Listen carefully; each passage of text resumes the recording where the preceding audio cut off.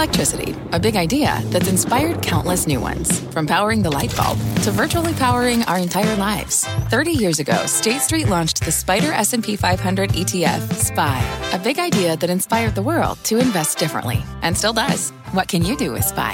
Before investing, consider the fund's investment objectives, risks, charges, and expenses. Visit ssga.com for a prospectus containing this and other information. Read it carefully before investing. SPY is subject to risks similar to those of stocks. All ETFs are subject to risk, including possible loss of principal. Alps Distributors, Inc. Distributor. This is Squawk Pod. I'm CNBC producer Cameron Costa. Today on our podcast, over-the-counter at-home COVID tests approved by the FDA with accuracy comparable to a PCR. That's right. Q Health has answered some of our pandemic prayers. CEO Ayub Khattak. We're really excited about trying to catalyze a shift from centralized health testing model towards making a more accessible, convenient, easy-to-use healthcare system. Plus a testing treat from one of our own. You swab it. Everyone gets to see me putting up my nose. You do it up your nose on both sides, like this. That was like your Katie Couric colonoscopy moment. Is the molecule the new microchip? Author Walter Isaacson on the ethics of CRISPR and the evolution of humanity and science. It could transform health in this country, health around the world, and the human race. Those stories, plus a hack at Microsoft, a trip to Disney, and the royal conversation that's breaking the internet. You know what you realize? The real queen is Oprah. It's Monday, March 8th. Happy International Women's Day. Squawk Pod begins right now. Good morning, everybody. Welcome to Squawk Box here on CNBC. I'm Becky Quick, along with Andrew Ross Sorkin and Mike Santoli. Joe's off today, sleeping in just a little bit, but Mike, it's good to have you here. I want to talk about the Royals and Oprah, but we're going to talk about Washington right now for a moment. We'll get to Oprah and the Royals, I hope, and we have to at some point. I mean, come on. But we had a huge piece of news over the weekend, almost as big as the Royals, in fact. The Senate passing President Biden's $1.9 trillion stimulus package over the weekend. It now heads to the House, and Eli Moy joins us now with more on that, and she can also weigh in on Oprah and the Royals if she would like to as well. Good morning. Well, Andrew, I didn't get a chance to watch the interview because I was so busy following all the ins and outs of this relief package, as you would, which is now headed for a final vote.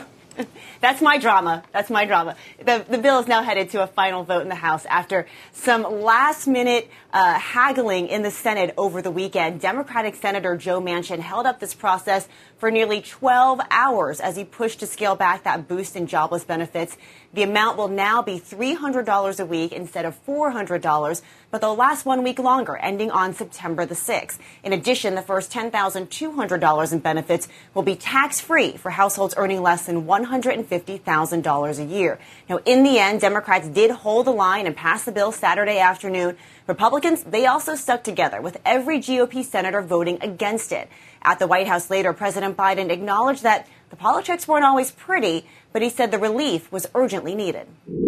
This plan puts us on a path to beating the virus. This plan gives those families who are struggling the most the help and the breathing room they need to get through this moment. This plan gives small businesses in this country a fighting chance to survive.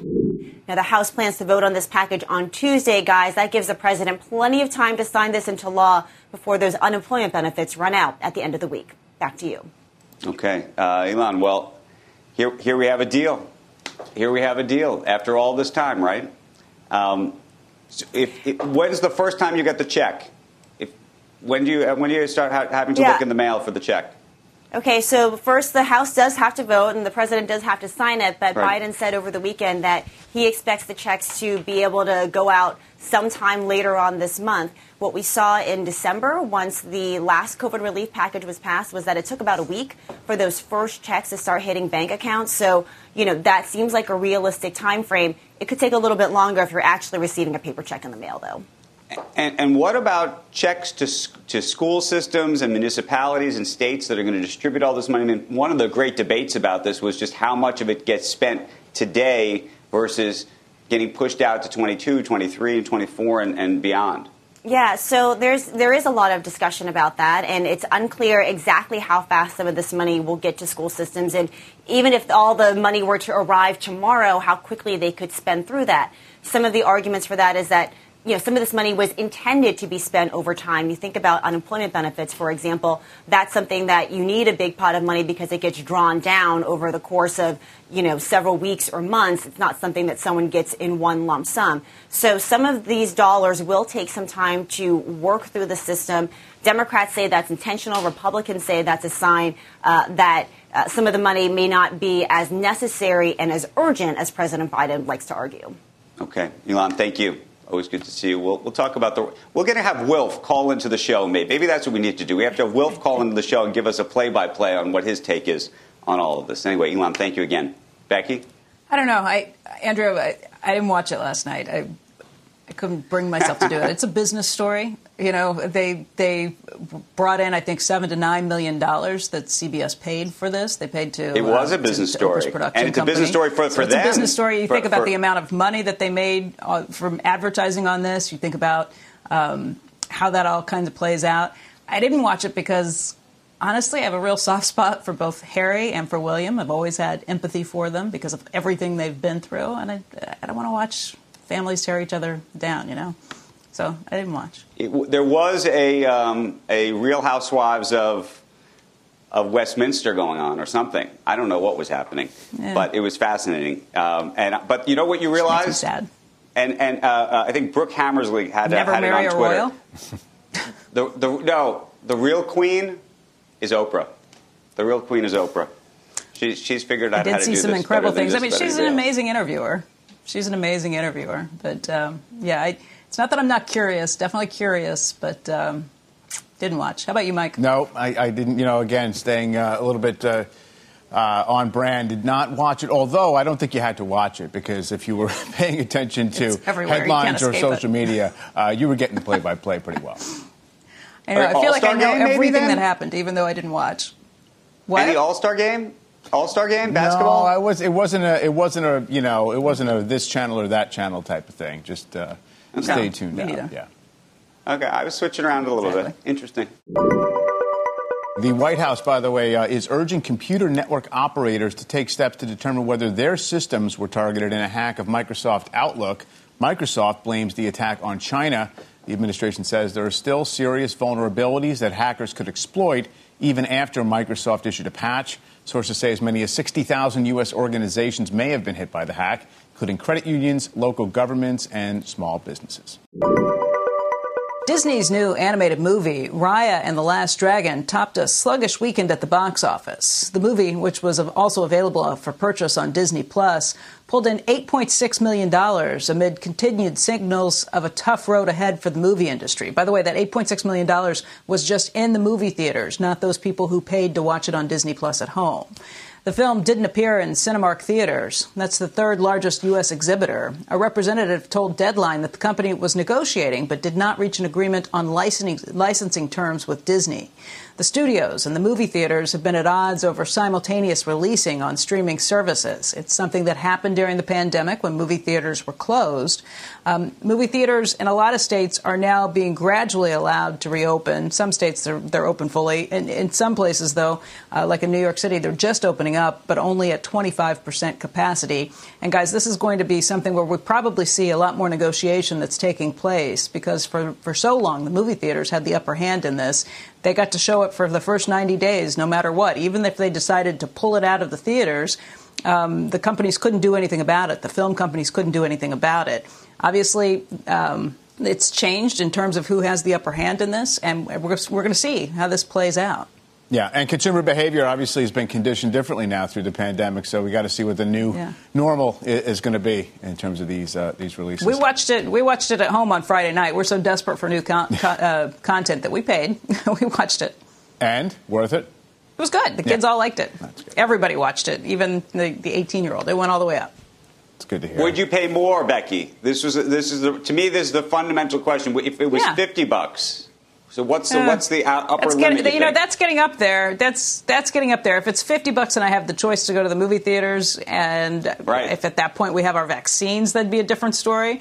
Right now, none of us have the shots, so I'd pay more for it right now, but not eventually. Yeah, we'll see. To me, that's the interesting part, when they get the pricing to match or get closer. And I suspect they're going to have to try to do that to try to push people in the theaters, since there's more money for them in terms of margin ultimately, I think. Yeah. But maybe actually there may not be as much margin for them, because one's direct to the consumer and one they have to share with the theater. That's right. Yeah, they don't get the 100% of the box office. So. Next on Squawk Pod, the first over-the-counter COVID test to receive emergency use authorization from the FDA. Q Health CEO and his vision for at-home health. The costs are enormous for having COVID, so being able to prevent spread, everybody benefits. Your payer, your insurance company, your employer. We'll be right back. What's on the horizon for financial markets? At PGIM, it's a question that over 1,400 investment professionals relentlessly research in pursuit of your long-term goals. Specialized across asset classes, but united in collaboration, our teams provide global and local expertise. Our investments shape tomorrow, today. Pursue your tomorrow with PGIM, a leading global asset manager.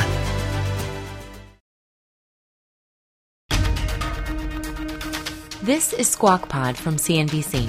Here's Andrew Ross Sorkin. A breakthrough now in COVID testing at home. The FDA granting emergency use authorization for Q Health's rapid COVID test, making it the first molecular test for COVID-19 authorized for at-home use without a prescription. Joining us right now, first on CNBC's Q Health co-founder and CEO Ayub Khattak. It's great to see you this morning. We've been following your story since the beginning, last winter and into spring, and now this device is available for the public. How easy is it to get? I've now demoed it, I should say. I have it right here. This is the box you put it in. It's very easy to do. But tell us how expensive this product is ultimately going to be now, and how available it'll be. Yeah, so as you said, on Friday, the FDA announced that they've authorized our product. It's the first ever over-the-counter molecular test. Molecular means it's on par with the central lab testing techniques, so the accuracy is on par for both symptomatic and asymptomatic people. And for the first time, this is like having a lab in the palm of your hands, and this really is a breakthrough. We're really excited about trying to catalyze a shift from centralized health testing model, which hasn't, been the best, and being able to have this paradigm shift towards making a more accessible, convenient, easy to use healthcare system, and this will lead the way. Okay, so tell us how much is the box going to cost? This is the box here that you actually put the test into, and I'm going to open this. I'm going to do it in front of everybody so we can see how it works. How much is this going to cost? So so I open it up here like this, but just so everyone sees what it is. You get this at home. You take this. This is the little box that you're going to put your nasal swab in. I won't do the stuff it attaches to your phone. But then you're going to put it up your nose. Everyone can watch me put it up my nose. But do, as I said, tell us how much this is going to physically cost people. Yeah. So the right now we're distributing. We have this contract with HHS and DoD, where it was a $500 million contract where we scaled up our manufacturing. We're onshoring our entire supply chain, and we're starting to really produce large numbers. So we've delivered several 100,000 tests to the HHS and DoD on the way to 6 million tests. It's being used in nursing homes. It's being used in K through 12. It's being used in fisheries. And as soon as we're through that, we'll start to deliver more to consumers. So, you're killing me, because I demoed the thing. I'm talking about it on the air, and you're not telling us what the cost is. And then I want to talk about the efficacy of it. Yeah. So the cost for the test it's going to be. We haven't announced pricing. It's going to be comparable to other tests. And honestly, over time, we hope that insurance companies pay for it. The costs are enormous for having COVID. And so being able to prevent spread, that everybody benefits. Your payer, your insurance company, your employer. So ultimately, we want to make it free, and in the meantime, it's going to be comparable to other test pricing. So, Ayub, I'm going to show everybody how it's very easy to use. But while I'm talking, I want you to talk about the efficacy issue, because the question I actually have for you is, I know that it's comparable to here's the question: is it comparable to a PCR test, which is the gold standard, or is it comparable to a rapid PCR test, which is good, but if we're being honest, not great? It's much more comparable to a PCR test. Mayo Clinic actually did an independent clinical validation of this. They published the results in a peer-reviewed journal last month, and they showed 98% comparative accuracy to central lab PCR testing. And I want to note that this was nasal swab, which is lower part of the nose, as you showed. So you take it like this. Nasopharyngeal. You swab it. Everyone gets to see me putting up my nose. You do it up your nose on both sides, like this. That's right. Like this. Then you take it like this. You stick it in here, and then you take the box, which has to be plugged in, or actually it has a battery. You stick it in here, and then 20 minutes later on your phone, you get the result. Anyway, Becky's got a question Andrew, for you. That was like your Katie Couric colonoscopy moment we got to watch. That's how it happens. Pretty easy, though. I will say that looked painless. Ayub, let me just ask you, you said it's 98% comparable based on what the Mayo Clinic did to other testing. But if I am pre or asymptomatic, what is the efficacy rating if I do this today? Yeah, so for the data that was published by the FDA for our product insert, it was showing around 97% sensitivity across the board, over 99% specificity, and it was also showing that out of the set of asymptomatic people, we caught all 10 out of 10. But what are the false readings on any of those? I only ask because the rapid tests, I mean, they're like 43% accurate. You might as well flip a coin. If I am asymptomatic, if I'm pre-symptomatic, and I do this, what's the efficiency? Yes. Is it 80% effective? So we didn't see a difference in accuracy between symptomatic and asymptomatic people. So the FDA did authorize it for symptomatic and asymptomatic individuals, and that's why it's OTC. That's great. Over the counter. That's great. So Ayub, how quickly can folks? I mean, I know you have to get through the first. It sounds like 500,000 of these or more to the DoD and others. But how quickly are people going to be able to buy these at the store? And is this going to be a bit of a razor and blades model in terms of you're going to either make the box very cheap and then the tests more expensive, or how are you even thinking about that? So it's 6 million tests that we're getting through with HHS and DoD. We're going to be producing 100,000 tests per day, roughly in the summer timeframe. We've been scaling up really quickly. We've been building these big factories. In terms of the way that we're thinking about it, we're really thinking about it as, obviously you have the reader element, and then you have the cartridge. And so the concept is that you'll have this, and it's a single platform for many different types of tests. Right now we have COVID-19 authorized, and we're planning on bringing on a full menu of tests over time. Ayub, we'd love to follow your progress. I'm happy to do this again on the air so people can see me put things up my nose, but we got to run. We're at a hard break. So thank you. Okay, thanks. Bye. Yeah. Next time the colonoscopy, Andrew. But I do love this. This is great, and I think it's really cool for people who maybe want to see family they haven't seen in a long time. This will give you a quick answer on this. Next on Squawk Pod, author and professor Walter Isaacson is out with a new book, The Codebreaker, CRISPR, RNA, and the third great scientific revolution. These are pretty simple technologies with huge ramifications. This podcast is supported by FedEx. Dear small and medium businesses, no one wants happy customers more than you do. That's why FedEx offers you picture proof of delivery, packageless and paperless returns, as well as weekend home delivery to 98% of the U.S. on Saturday and 50% on Sunday. See the FedEx service guide for delivery information. FedEx Ground service is also faster to more locations than UPS Ground. See what FedEx can do for your business. Absolutely, positively FedEx. Sometimes it takes a different approach to help you unlock your true potential. With Capella University's game-changing FlexPath learning format, you gain relevant skills you can apply to your career right away. Earn your degree from an accredited university and be confident in the quality of your education. Imagine your future differently at capella.edu. Capella University is accredited by the Higher Learning Commission. Learn more at capella.edu/accreditation. You're listening to Squawk Pod. Here's Becky Quick. Our next guest writes that biotechnology will usher in the next scientific revolution just in time for our fight against COVID-19. Let's welcome Walter Isaacson, Tulane University professor, Perella Weinberg advisory partner, and a CNBC contributor. His new book is called The Codebreaker: Jennifer Doudna, Gene Editing and the Future of the Human Race. And his latest piece for the Washington Post details how Doudna's work is critical to the battle against COVID-19. And Walter, first of all, congratulations on the book. It's really great. Thank you, Becky.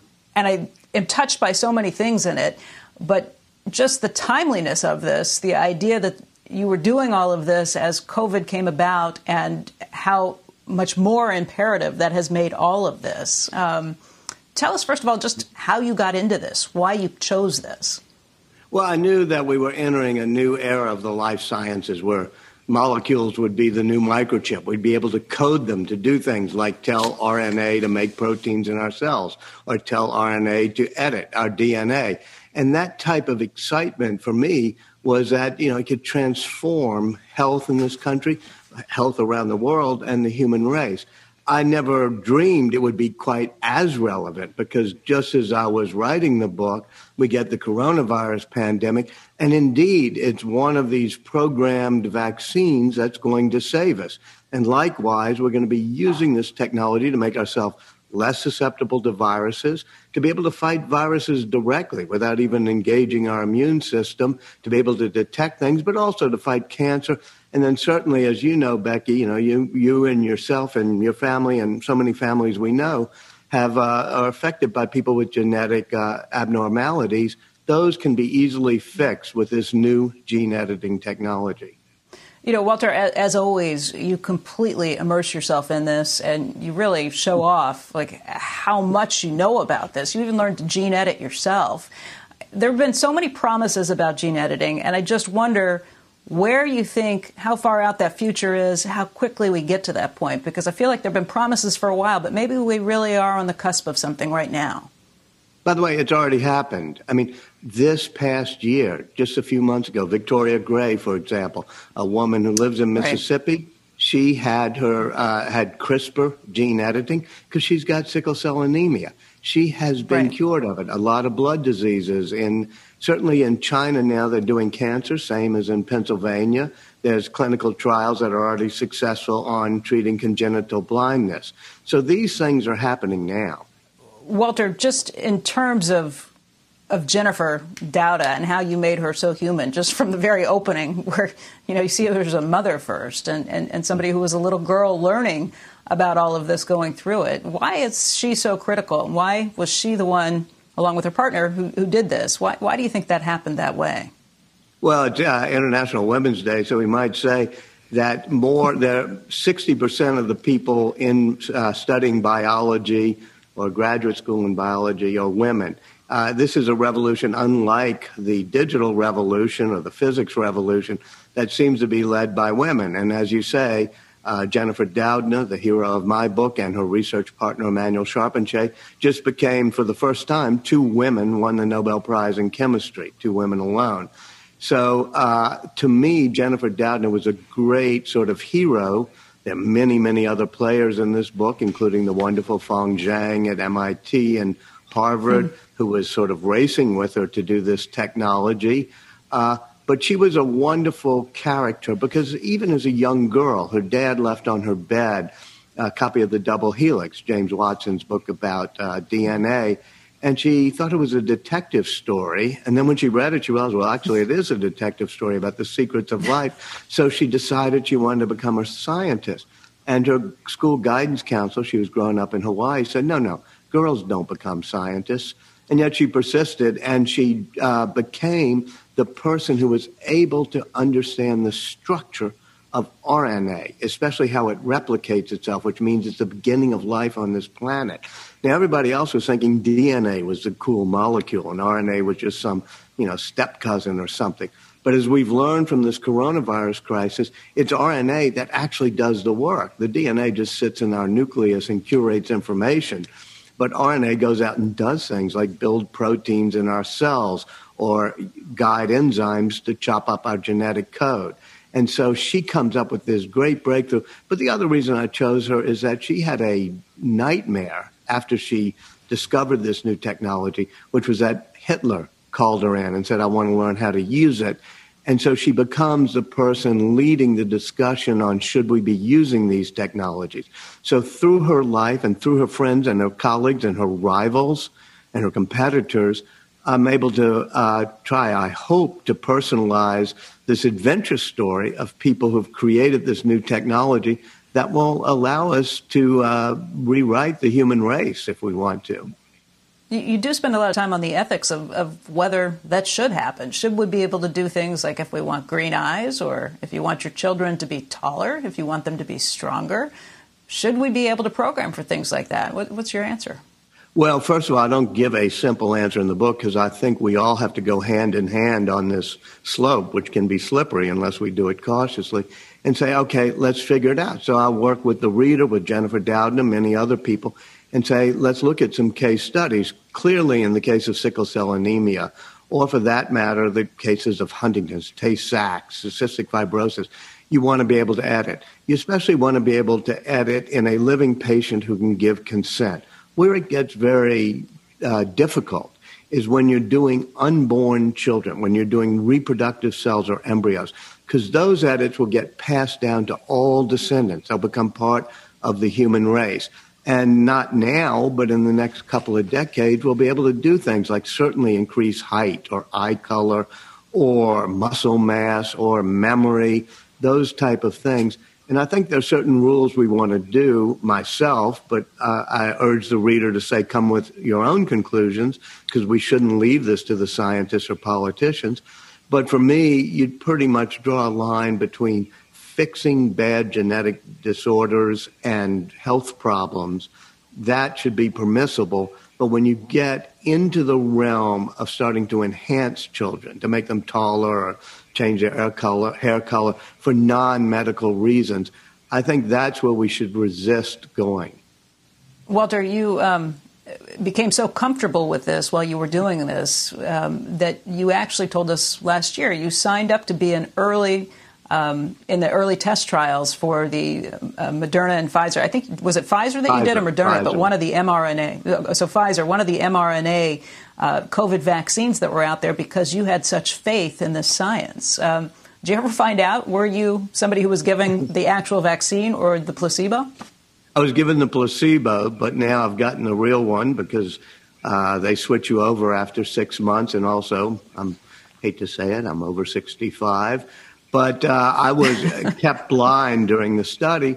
But you're right. I believed in it because it's a very simple type of vaccine. People get intimidated by things they don't understand.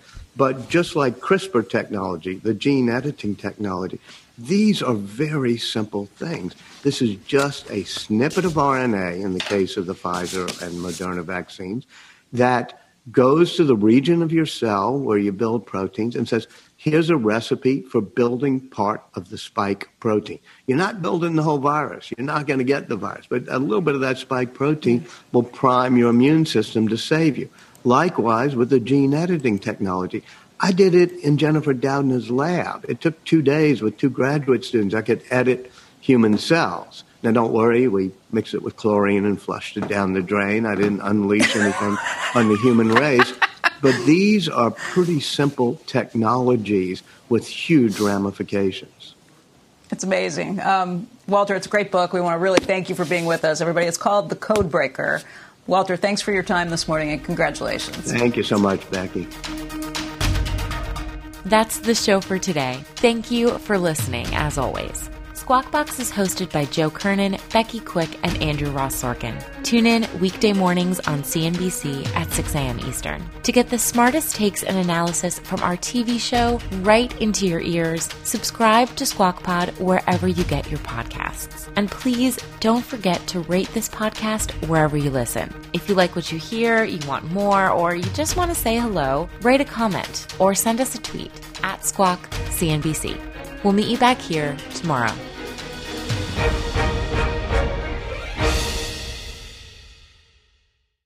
This podcast is supported by FedEx. Dear small and medium businesses, no one wants happy customers more than you do. So you need a business partner just like you. Like FedEx, who understands your passion for serving your customers because they have the same commitment towards you. That's why FedEx offers you picture proof of delivery, packageless and paperless returns, as well as weekend home delivery to 98% of the U.S. on Saturday and 50% on Sunday. See the FedEx service guide for delivery information. What's more, FedEx Ground is faster to more locations than UPS Ground. Trust FedEx for timely deliveries. See what FedEx can do for your business. Absolutely, positively FedEx.